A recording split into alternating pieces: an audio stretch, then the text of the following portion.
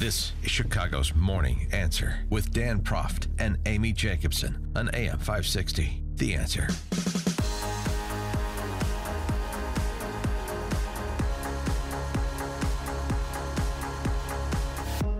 Top of the morning, Dan and Amy. President Obama, former President Obama at Rice University. A little confab with James Baker, John Meacham, the author, presiding, moderating. And Obama, I know he's the greatest intellect that Western civilization has ever produced, but, he's loath to say it. He lets his friends in the D.C. press corps normally do that, but he's feeling a bit Trumpian these days and wants some plaudits and thank yous for all that he's done that still continues to produce benefits for the American people. Oil production, that stock market.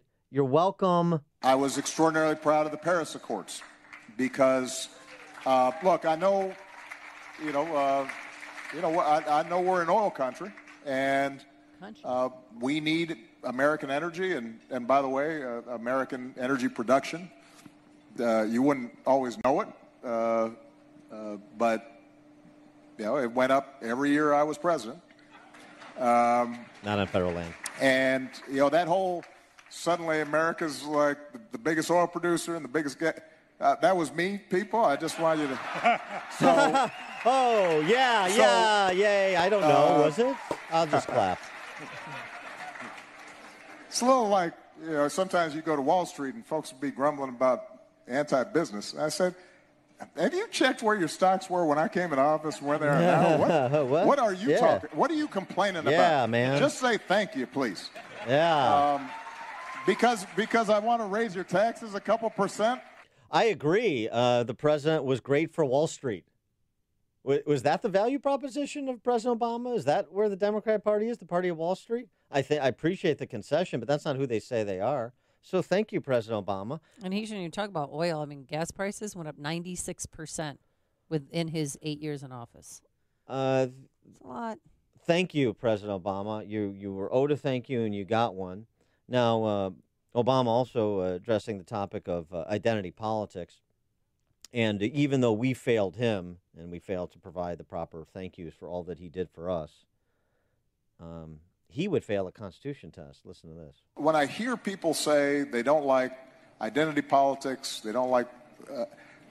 I think it's important to remember that identity politics doesn't just apply when it's black people or gay people or women. No. The folks who really originated identity politics were the folks who said, three-fifths clause and all that stuff. That was identity politics. That's still out there. Maybe that was a little too controversial for Houston, but too controversial for Houston. No, but Jim Crow was identity politics. That's where it started.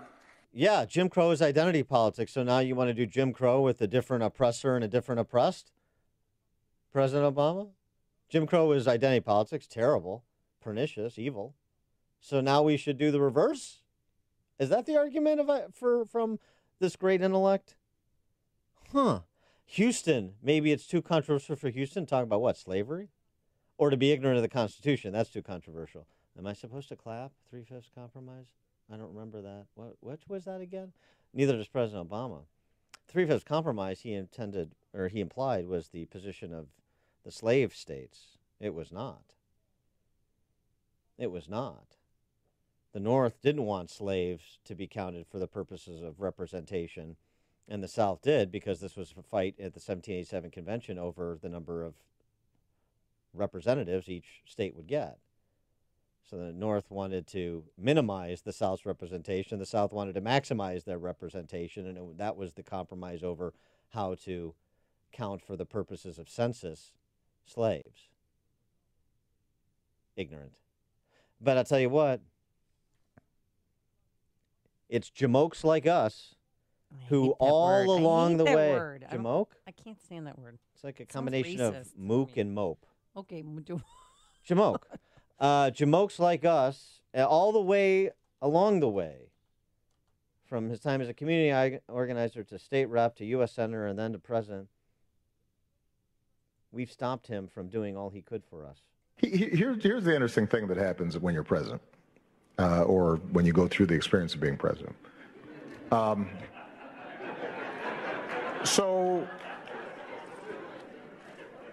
you start off, you're a community organizer, and you're struggling to try to get people to recognize each other's common interests, and you're trying to get some project done in a small community, and you start thinking, okay, you know what, this alderman's a knucklehead, and they're resistant to doing the right thing, and so I need to get more knowledge, more power, more influence so that I can really have an impact. And so you go to the state legislature, and you look around and you say, well, these jamokes,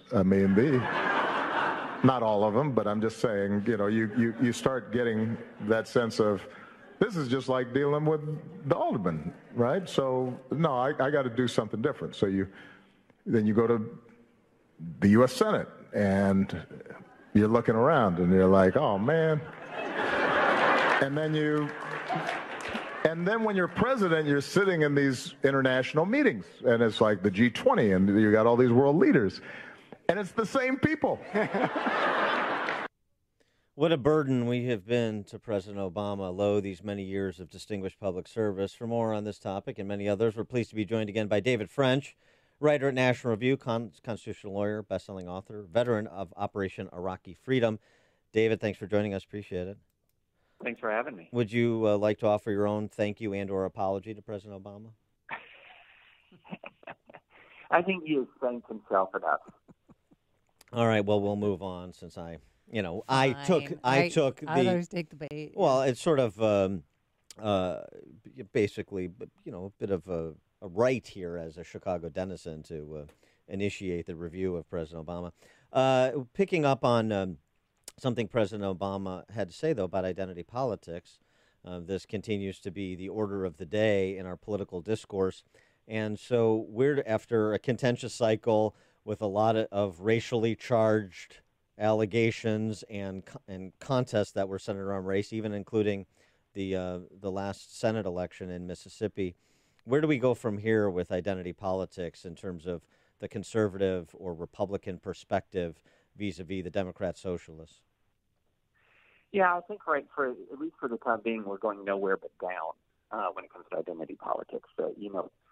The Democrats are going into a election cycle where I think you're going to see identity politics wielded as a weapon in their own primary. Heck, you saw it happen as there was an effort to say that the very minor, small-scale insurrection against Nancy Pelosi in the Democrats' own caucus was driven by misogyny, which is absurd.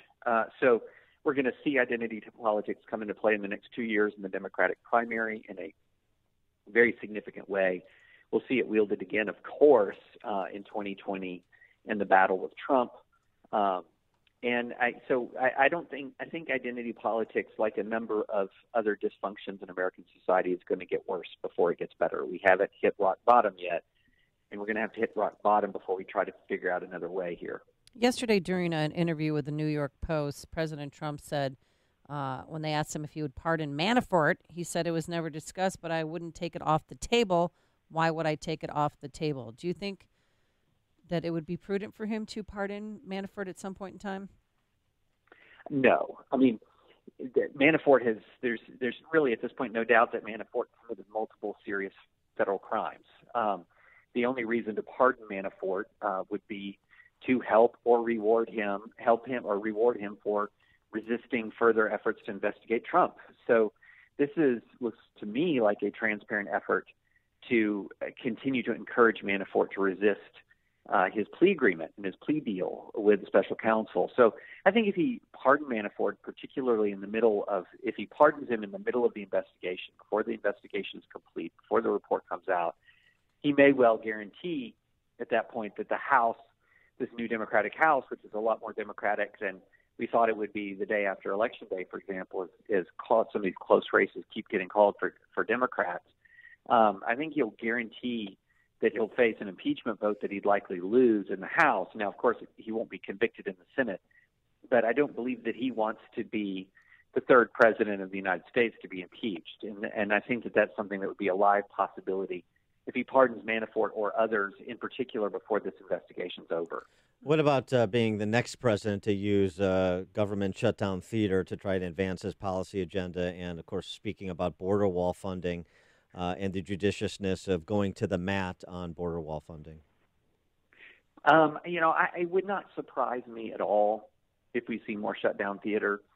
And the short-term winner in shutdown theater usually tends to be the side that the media supports. So, when you've had shutdown theater in the past, we have seen time and time again it has been cast as Republican intransigence, Republican inflexibility, Republican unreasonableness, regardless of the merits of the argument. So I think that we'll see more of that. We'll see more of that coming from the media, especially if it's tied to border wall funding. But look, I am no particular fan of Donald Trump's, but I do believe that increased border security, including better border fencing and better border barriers, will help prevent things like this caravan nonsense that we've been seeing over the last few weeks. If someone who's approaching the United States knows that they do not have a chance of sneaking in illegally, it's going to deter the approach. It's a more humane approach to border enforcement. It's certainly more humane than the situation we have now, where people come in, they try to start a life in our society, and then are looking over their shoulder all the time, wondering if they're going to be caught and deported. I think what we need to have is a situation where getting into this country illegally is much more difficult. And then that allows us to have a more rational conversation about immigration. It allows us to decide what to do about the people who are already here and who have built a life.